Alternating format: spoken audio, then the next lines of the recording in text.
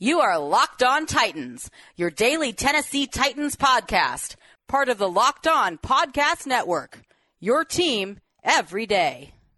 Welcome to the Locked On Titans podcast. I am your host, Tyler Rowland. Titans fans, today's crossover Thursday edition of the Locked On Titans podcast is brought to you by Visa. Help support your local businesses, whether they're your corner stores, coffee spots, or favorite shops.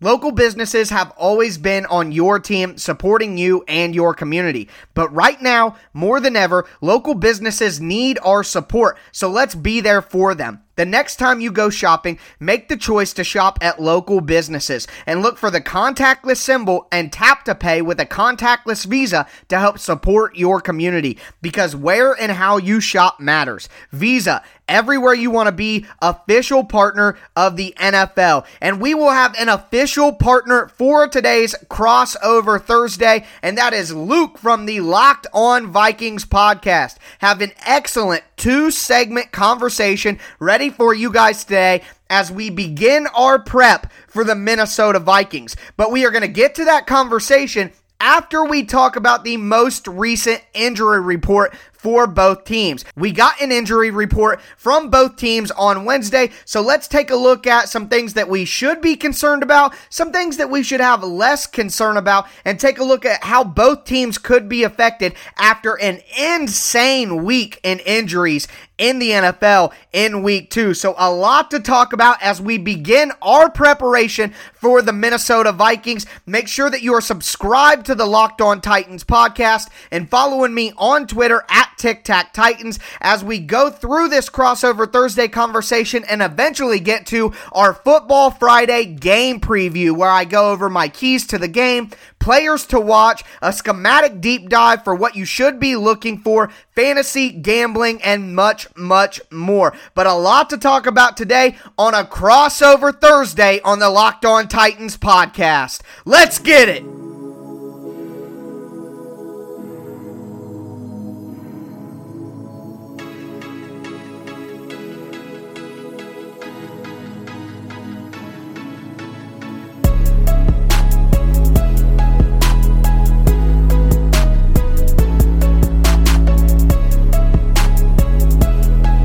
Dive into the first injury report of the week for the Tennessee Titans and the Minnesota Vikings for their upcoming Week 3 matchup in Minnesota on Sunday. On the Titans side of the ball, there were 6 players who did not participate in Wednesday's practice, and then 4 players who were full participants. And there is good and bad news when it comes to these different players on the injury report. Let's start by talking about the players who did not practice on Wednesday. And no surprise, A.J. Brown continues to miss practice with a bone bruise in his knee after he missed the game against the Jags in Week 2.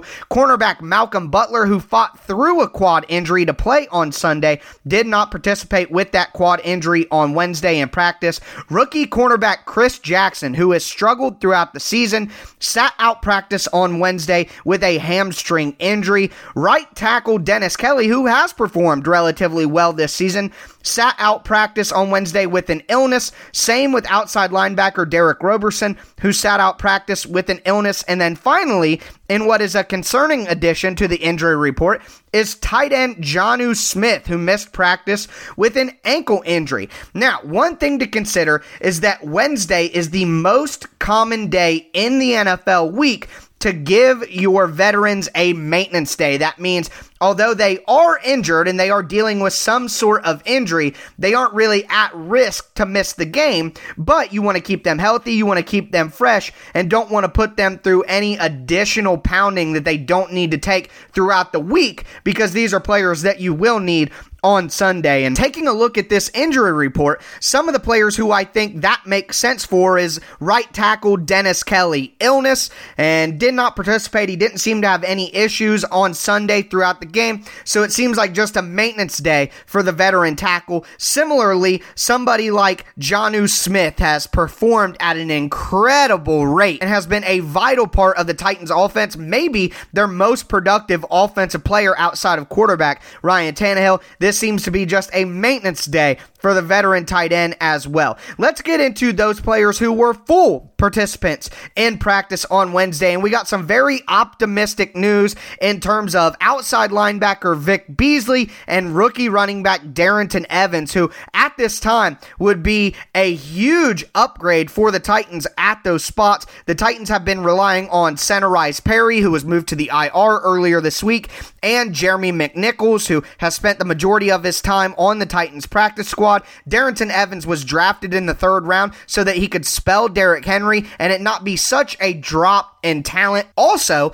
Evans gives the Titans more versatility and complexity on offense, as he can be used more in the screen game and also be used in more of a variety of routes out of the backfield. Talking about Vic Beasley, the Titans have only suited up 3 outside linebackers in the past 2 games, and Kamalei Correa has gotten a very limited amount of snaps. So the Titans right now are running Jadeveon Clowney and Harold Landry into the ground. They're using them in over 80% of the snaps on defense, and at some point in time, the Titans have to find some other rotational pieces at outside linebacker to be able to keep those players fresh and healthy throughout the entire season.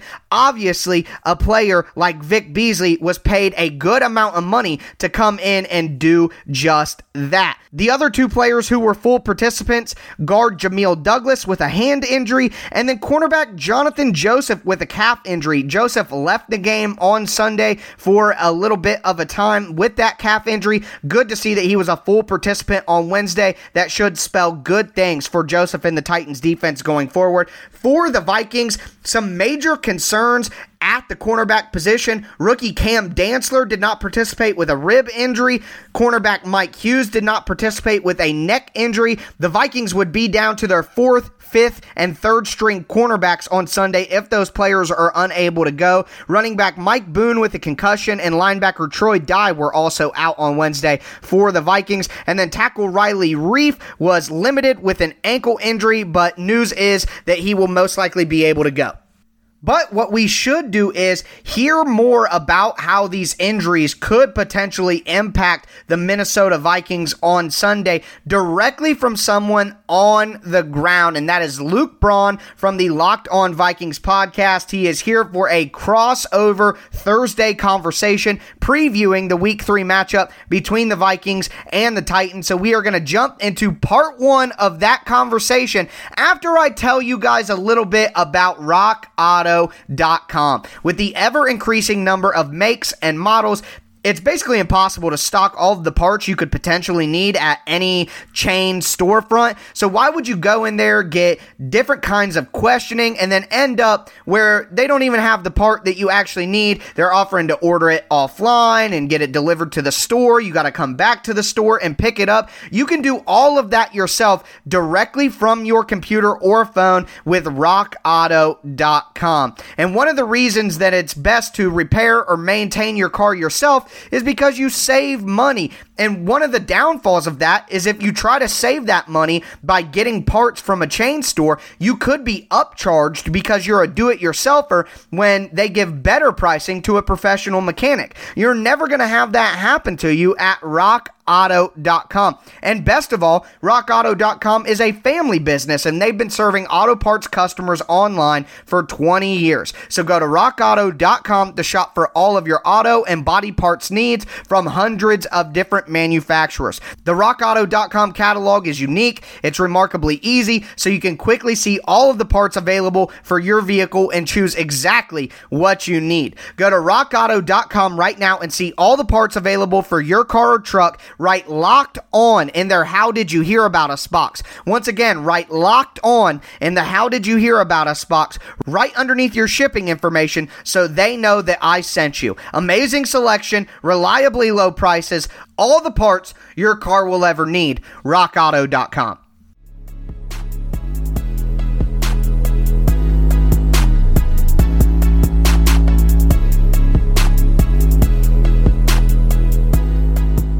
We are back for a Week 3 crossover Thursday conversation for the upcoming matchup between the Minnesota Vikings and the Tennessee Titans. Of course, I am your host of the Locked On Titans podcast, Tyler Rowland. We have Luke Braun, the host of the Locked On Vikings podcast, ready to dive into this matchup. And both these teams are going in opposite directions, but the Titans can't, let up at all or think that because the Vikings started out 0-2 that they can relax it all, as the Vikings do still have a lot of talent. But let's get into some of the struggles that we have seen from the Vikings on the offensive side of the ball. My question, Luke, really comes down to this. Has Kirk Cousins completely lost it? Is it losing Stephon Diggs? Is it losing Stefanski? What is it, do you think, that is mostly to blame for the lack of success on the offensive side of the ball for the Vikings so far this year? I think of those three, I would go with Diggs and Stefanski. Listen, Cousins has been abysmal and in these first couple of games, and he is kind of prone to just laying an egg sometimes.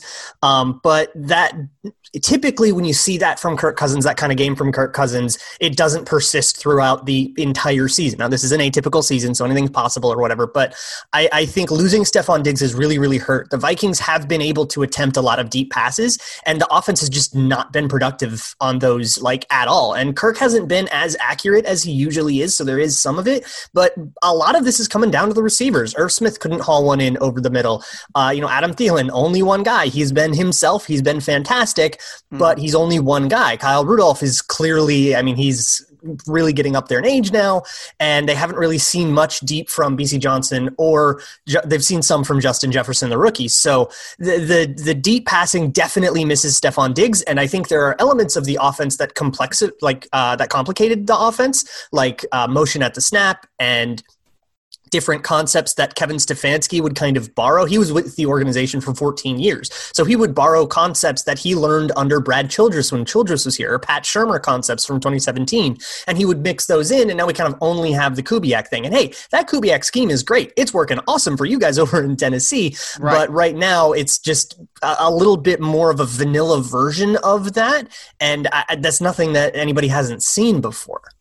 Yeah, that makes a lot of sense. And obviously with Stefanski getting a head coaching job, he had a lot of creativity on the offensive side of the ball that allowed the Vikings offense to succeed a lot last year. But I want to ask one more question about the offense that's kind of out of all of those areas that we just spoke about. And that's about this offensive line. For years, it feels like Vikings fans and Vikings analysts say the offensive line needed to improve. I see here just from looking at box scores and looking at the stats that they've only given up 2 sacks on the year as an offensive line group, and they are averaging over 100 yards per game on the ground with 214 total rushing yards so far this year. So is the offensive line holding up their end of the bargain? And basically going back to your answer to the first question, really we're just looking at a lack of skill talent that's hurting this offense? I would probably agree with the conclusion there, although I'd get there in a different way. Because, sacks can always be a little misleading. Sure, one of those sacks was a safety that came off of just an unblocked corner blitz that came against Green Bay. But in pass rush or pass blocking win rate and run blocking win rate, which is ESPN's metric, they rank 22nd or 25th. PFF grade, they rank really low. So they have, they're not an elite unit. They haven't been great. I wouldn't even call them above average. I wouldn't even call them average. They've been, I would say, a scotch below average, but that's acceptable. And they've definitely the effect that pressure has on an offense isn't really happening to the Vikings. Like I said before, they've been throwing deep a lot, and to be able to throw deep a lot, you have to protect for longer. And in those times, the Vikings have either been protecting in those plays, or it's been a bootleg and they didn't have to, which is kind of the design of the Kubiak zone bootleg, Kirk Cousins play action type thing. So they've been, I would call it good enough, but that isn't good. They don't have to be very good. They aren't. And it's okay. Listen, Riley Reiff and Brian O'Neill, the two tackles, have been just fine. Garrett Bradbury is off to a really nice start to the season. Had some hiccups in run blocking, but really nice pass protection. He hasn't given up a pressure yet on the year. And it's the two guard spots that have really been a problem. Dakota Dozier is not a starter, but he's starting. And at the right guard position, they had Pat Elflein for one game, and then he got hurt, and they had Drew Samia for the other game, and he was no better. And that's really where it's been a problem. So for the Titans, and I'm not too familiar with the Titans defensive line, but it's whoever's on the interior, the defensive tackles, it's the opportunity is for them more than for the edge rushers to really have a like explosive, disruptive game. Right. Well, I have to tell you, Luke, for the Vikings fans listening, that is not good news for the Vikings, and I'll explain more when I'm certain we talk about the Titans' defense in the next segment. But that kind of leads me into a conversation about the Vikings' defense. That's really what I want to ask about next. Yeah, boy. There's nowhere I can start. I'm going to give them benefit of the doubt here because I believe that Mike Zimmer is a good coach, especially on defense where he, cut his teeth. Is it the injuries that's just robbing this Vikings defense of any opportunity to be productive, or are there other issues schematically and talent-wise that are also contributing? I'm sure your answer will be it's a combination, but I guess what would you attribute the majority of the blame to, the injuries or the scheme and the talent?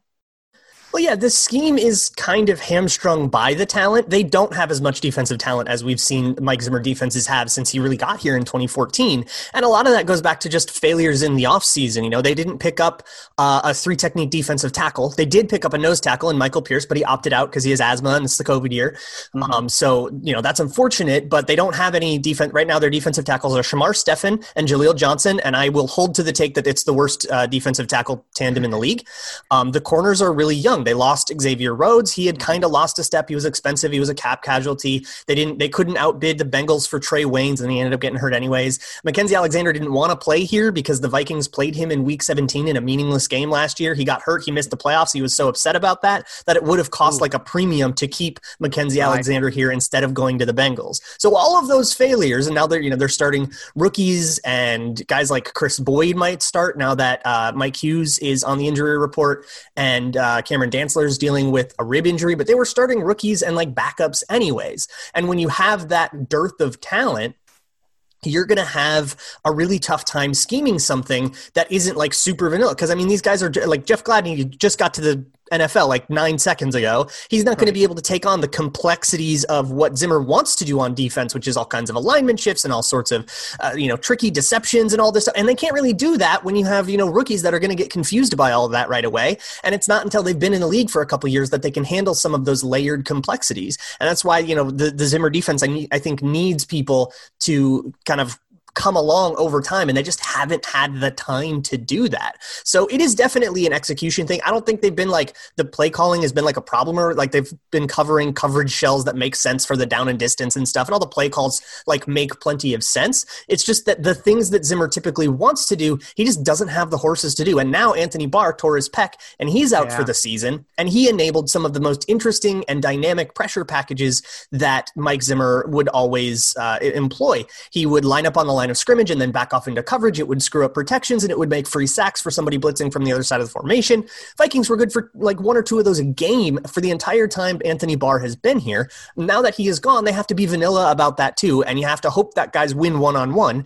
And when those guys are Shamar Stephen and Holton Hill, things start to fall apart really quickly, and that's what you've kind of seen in these last 2 games.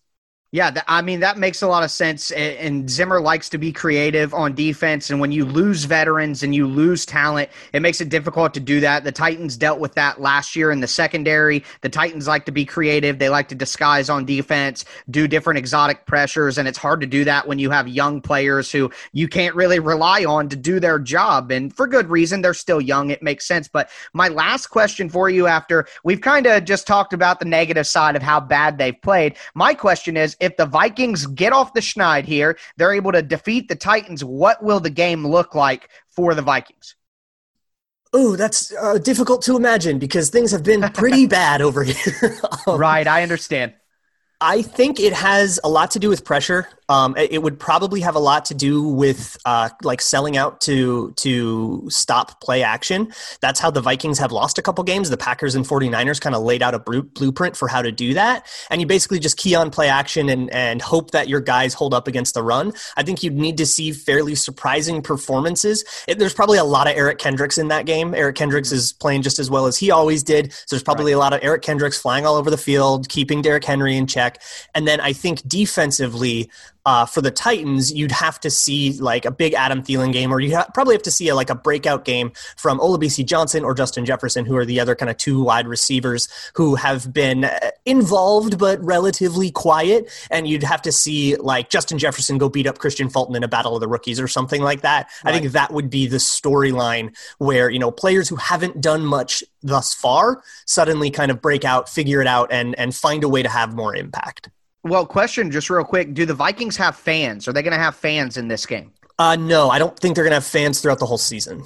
Okay, well, I guess this is a basketball adage, but role players play better at home, so maybe being at home in Minnesota will light the fire for some of those role players, and it'll be a competitive game. I'm not ready to call it a guaranteed victory for the Titans, despite what the Vikings have looked like, but we're going to talk more about that in the next part of our Crossover Thursday conversation, where I get in the hot seat and Luke throws some fiery darts in the form of questions my direction. Before we do, let me tell you about MyBookie. Invest in your intuition. Use promo code LOCKEDON and double your first deposit. New players get up to $1,000 in free play, designed to add more excitement to sports you love and the games you bet. Your winning season begins today, only at MyBookie.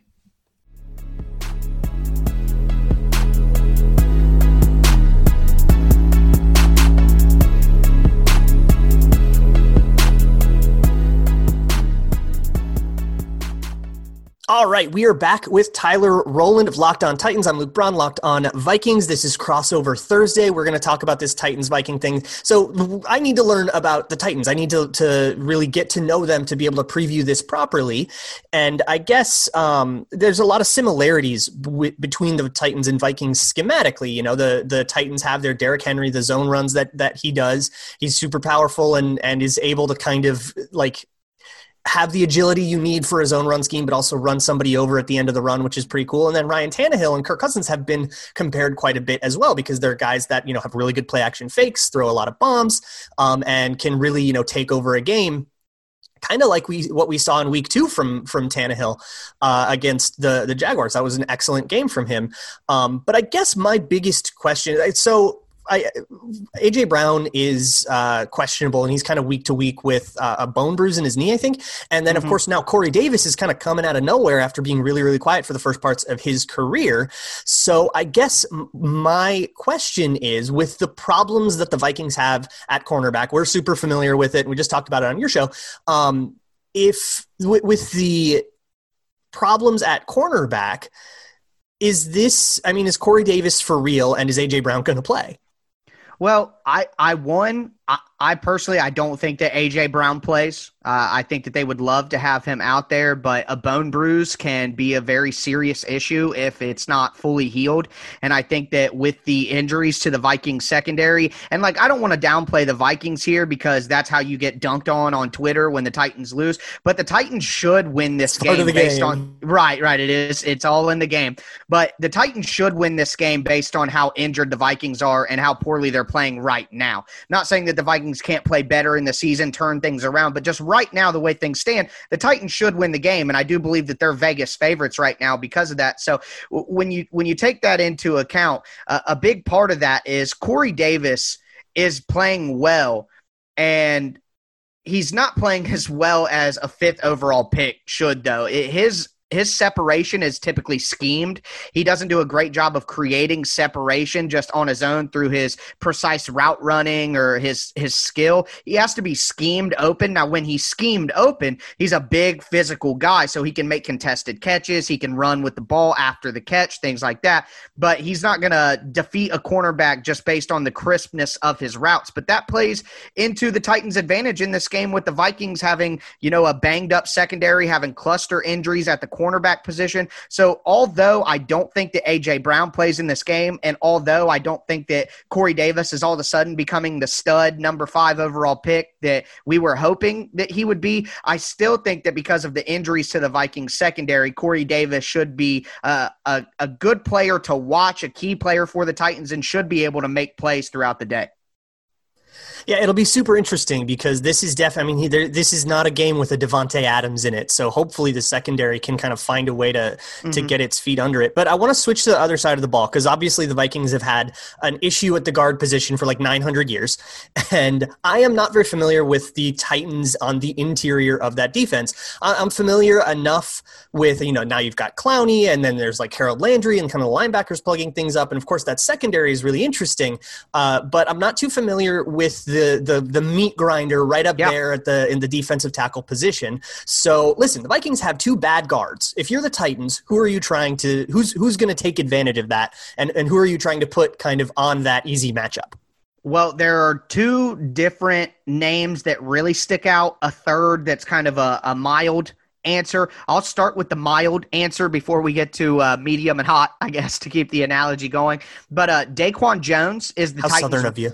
Yeah, I know. Hey, got to keep it legit to the area. But Daquan Jones is the Titans' nose tackle and secondary defensive tackle. He's not really much of a pass rusher, but he does a good job in twists and stunts. Like, he does his job, and that's usually to soak up two linemen to get somebody else free. So Daquan's a very reliable player. He's much better in the run game than the pass game. But if he has an advantageous matchup, like a poor guard like you're talking about for the Vikings, he might be able to help. But the real issue for the Vikings in the interior is going to be Jeffrey Simmons, Big Jeff. So Simmons is a name that's rising in NFL circles right now. He was a rookie last year. He was supposed to be a top 5, top 10 pick based on talent coming out of Mississippi State. He tore his ACL in February. He had a video resurface of him hitting a woman when he was 17. Now, there's a big backstory to that between the families, so I don't want it to sound as bad as it does, but the reality is that's what the video was.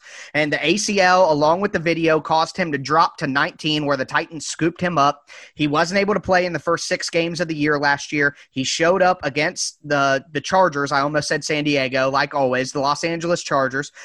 He played the rest of the season, and all of the goal line stands that people probably remember seeing the Titans do in the playoffs against New England, against Baltimore, the goal line stand to win the game against the Chargers. The Titans had some goal line stands already this year on 4th and short. Jeffrey Simmons is always the key to all of those stops that you see. He's 6'5". He's over 250 pounds. He's a monster of a man. Think Fletcher Cox. Think a Geno Atkins. Think a Grady Jarrett. Think a Chris Jones. Chris Jones and Fletcher Cox are probably the best comparison, but Jeffrey Simmons is a monster up front. He needs to get better in his pass rushing moves, but as a run defender, he just dominates the line of scrimmage, and his performance against the Denver Broncos was absolutely stellar. He just controlled the offensive line at all times. The Titans got a goal line stop against the Broncos on a tight end shovel pass on the 1-yard line. It was Jeffrey Simmons who destroyed the center, moved down the offensive line, swallowed the tight end, pushed him back, and got the Titans the ball back. So Jeffrey Simmons is going to be a nightmare for the Vikings offense if the guards perform as poorly as you're insinuating they possibly could. And then the last thing I want to mention is Jadeveon Clowney. The Titans use Clowney as a movable chess piece. He doesn't just line up outside on the edge. They use him as inside linebacker and have him blitz through the A-gaps. They move him all up and down the defensive line. So if you're saying that the Vikings guards in the interior are really struggling, the Titans coaching staff most certainly sees that as well. I would expect to see a ton of Jadeveon Clowney blitzing through the A-gap against the Vikings, trying to create pressure from the interior this Sunday. That's something Vikings fans should definitely be looking for. Yeah, and it sounds like stylistically it could present a problem for the Vikings too, because the guards, I mean, they've been just like generically bad, but their style is the zone run. They're a little bit smaller, they're not as powerful, and they're more about agility and getting reach blocks and kind of getting better angles and leverage and stuff by just being quick. But in pass protection and in certain situations, if you just get blown off the ball by somebody like a Jeffrey Simmons, a lot of that like delicate scheme stuff stops mattering. Over. Yep, it's over. If there's penetration on a zone run, it's going to be very, very difficult. The Titans aren't having all the success in the world on the ground right now either. The run game's been a little up and down through 2 weeks, and a lot of it is the Jags had a very penetration-heavy defensive line. The Broncos, same thing. Vic Fangio has a very penetration-heavy defensive line, so that can definitely disrupt a zone run scheme pretty easily. Yeah, well, I don't know if we're going to be able to do that because right now the Vikings defensive line is Charmin ultra soft.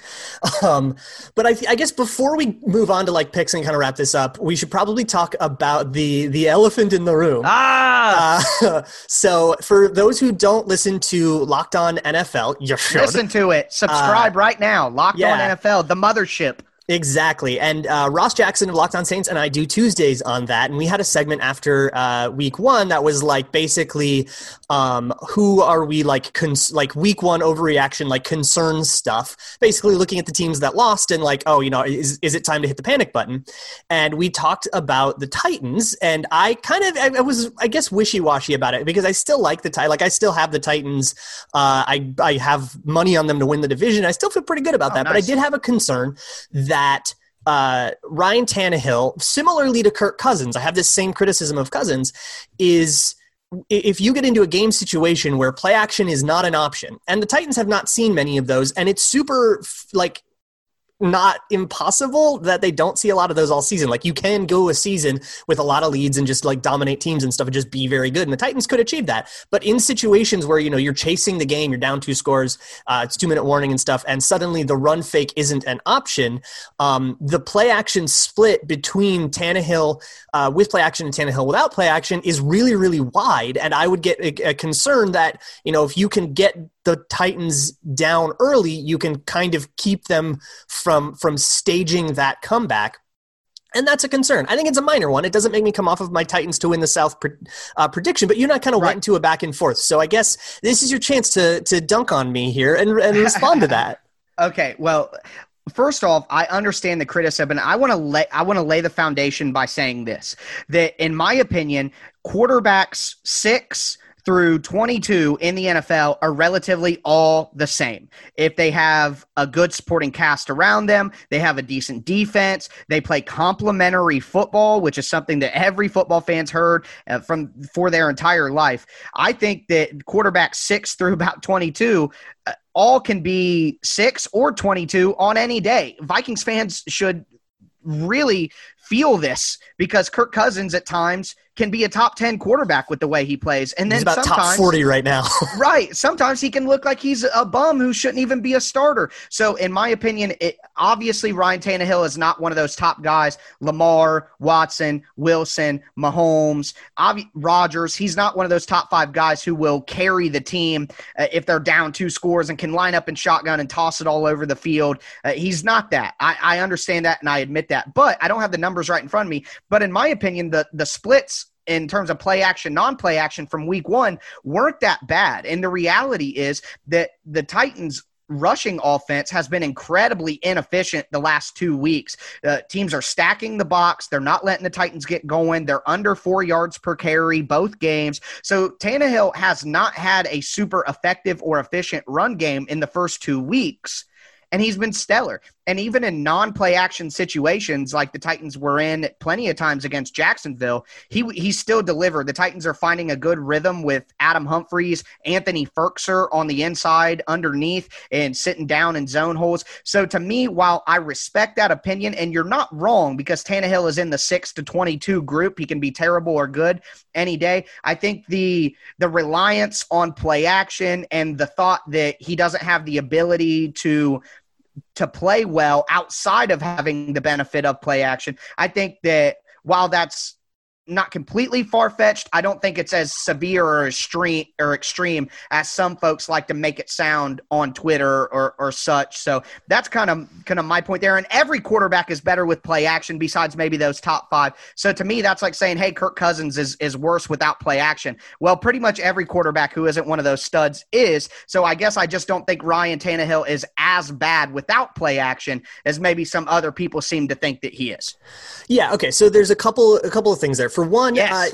I agree. Everybody's better with play action. That's like a kind of a well-documented fact. And the concern is that the gulf for Ryan Tannehill is bigger than most. I think it was last I checked, it was like 6th highest in the league or something. That's the core issue here is that without the benefit of play action, he's not quite good enough. That's the core of the discussion. Right. And his decline is bigger than everybody else, and everybody does have some decline. Yeah. The other thing is, and I think, and you kind of said it, is so teams are like stacking the box, and even though the run game game hasn't been particularly productive, defenses are still keying on it. And if defenses are keying on the run game to the end of making the run game less productive, and they're stacking the box and they're biting on play action more, that is the benefit of play action. And I honestly don't think the run game needs to be productive when you've got somebody like Derrick Henry who has this ubiquitous reputation of, oh my God, we have to stop Derrick. I mean, you ask any opponent coming to play the Titans, you ask the Vikings right now, they'll say, oh, we're super worried about Derrick Henry. That is going to make those play fakes work. And like I said, you can survive an entire season on that. This is not something that, once you've done 8 weeks of this, you have to figure out something else. You can survive an entire season on that. San Francisco just went to a Super Bowl on that. Packers went to the NFC Championship on that. Vikings went to the playoffs on that. It's just so prevalent that I think that it's unfair to fault Ryan Tannehill for playing complementary football and having a complement in the backfield that helps him out in the passing game. Basically, I just come back to, besides the top 5 quarterbacks that I mentioned, and you could maybe count the old guard in there, the Breeze, the Brady, but to me, every single quarterback, Jared Goff, Jimmy Garoppolo, Kirk Cousins, even Aaron Rodgers last year, who didn't have his best year throwing the ball, was reliant on play action and the bootlegs from the wide zone scheme. I mean, if you basically, outside of those top 5 studs who can carry your team, I think every single quarterback that we could talk about from there has those same qualifiers as Ryan Tannehill. And I guess what it comes down to is I don't think that he's elite in one of those guys, but I do think he's in the top tier of the next tier. And I don't think that without that play action success and that run game success, that he would just be totally trash. It's like Jared Goff or anybody else. Yes, they struggle. I just don't think that he's as bad as, like, they're speaking of ESPN's win rate stats. Seth Walder from ESPN said on Twitter that he thinks the Titans will cut him at the end of the year and just eat the $62 million in dead money. Well, that's insane. Basically, I would like to say that I'm somewhere in the middle here. Ryan Tannehill is not an elite quarterback and a top 5 guy who can help you when you don't have a decent system around him, but he's also not so bad that if Derrick Henry got hurt, all of a sudden the Titans are sailing out to the ocean without a paddle and they're going to cut him at the end of the year and eat $62 million. So I think those takes are ridiculous, and I find myself somewhere in the middle. Yeah, well, that part's insane. And I guess to answer the question and the point about, like, well, it's just like the top 5 guys and everybody else, I think this is a stylistic question, right? Because the way that Ryan Tannehill plays is different than the way that somebody like a Josh Allen plays, or right? a Carson Wentz, or hey, let's go to the total extreme, right? Nobody in their right mind is going to take Jameis Winston over Ryan Tannehill right now, right? I think that's pretty, like, cut and dry. But in certain situations, there's this argument that the guy that just hucks it deep and, kind of closes their eyes and takes all these risks is going to be like in very specific situations is going to be preferable. You'd never take them on your team on the whole because those situations are rare. But I guess that was at the crux of what I was getting at on Locked On NFL. But let's move on to the pick. So right now, as we're recording this, the line is Titans to win -2.5. I think that's completely insane. I would take the Titans by a score, honestly. So if I didn't have a personal rule against betting against the Vikings, I would be slamming the Titans -2.5 on this. That's fair. And from a gambling perspective, I don't think that that's a crazy call. But I think that the Titans secondary at cornerback is really struggling right now, and they won't have Adoree Jackson. Their rookie 7th round pick, Chris Jackson, has been getting a ton of work in the slot. He has the worst coverage grade per Pro Football Focus of any cornerback in the entire NFL. Jonathan super interesting because the Vikings have Adam Thielen out of the slot as much as they want.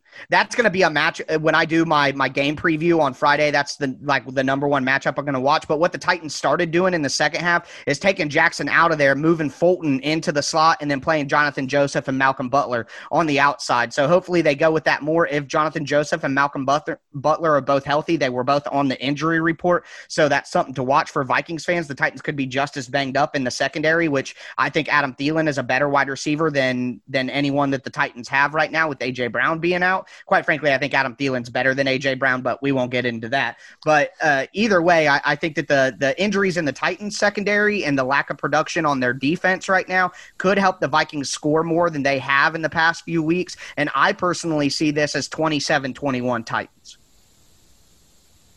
Yeah, that makes sense, which would still hit the -2.5. So there's the gambling. Yeah. But I still think it's a good bet. Yeah. Yeah. Hey, Tyler, thank you so much for hanging out and explaining the Titans to me. Yeah, not a problem. Thank you. And speaking of a good bet, tomorrow is Football Friday, and I will have my game preview ready to go for you guys that does include one of my favorite segments, Keeping It Plus 100, where we talk about all of the gambling information surrounding the Minnesota Vikings game this weekend. So a little bit of a spoiler for you guys, a little bit of a teaser there as to what I might be looking at in terms of how to play the Titans line. So a lot coming up on tomorrow's show outside of just that. We are going to do my beautiful dark twisted fantasy preview, talking about what fantasy options you will have from the Titans perspective. Also get into my keys to the game, my players to watch, and also our schematic deep dive in our second segment. So a lot coming up for you guys on a Football Friday, but hope you enjoyed this crossover Thursday conversation with Luke from Locked On Vikings. He's absolutely one of my favorite guys to talk to on the whole network. And also, as we mentioned, tune into the Locked On NFL show that happens every single day, Monday through Friday. Get that national news that you need to go with the Titans news that I am providing you. Make sure that you subscribe to the Locked On Titans podcast on whatever platform you do stream so you never miss any of the episodes that I'm putting out. And follow me on Twitter at TicTacTitans for additional content, my film breakdowns, and much, much more. But that is going to do it for this jam-packed crossover Thursday edition of the Locked On Titans podcast. As always, I am your host, Tyler Rowland, and this was Locked On Titans.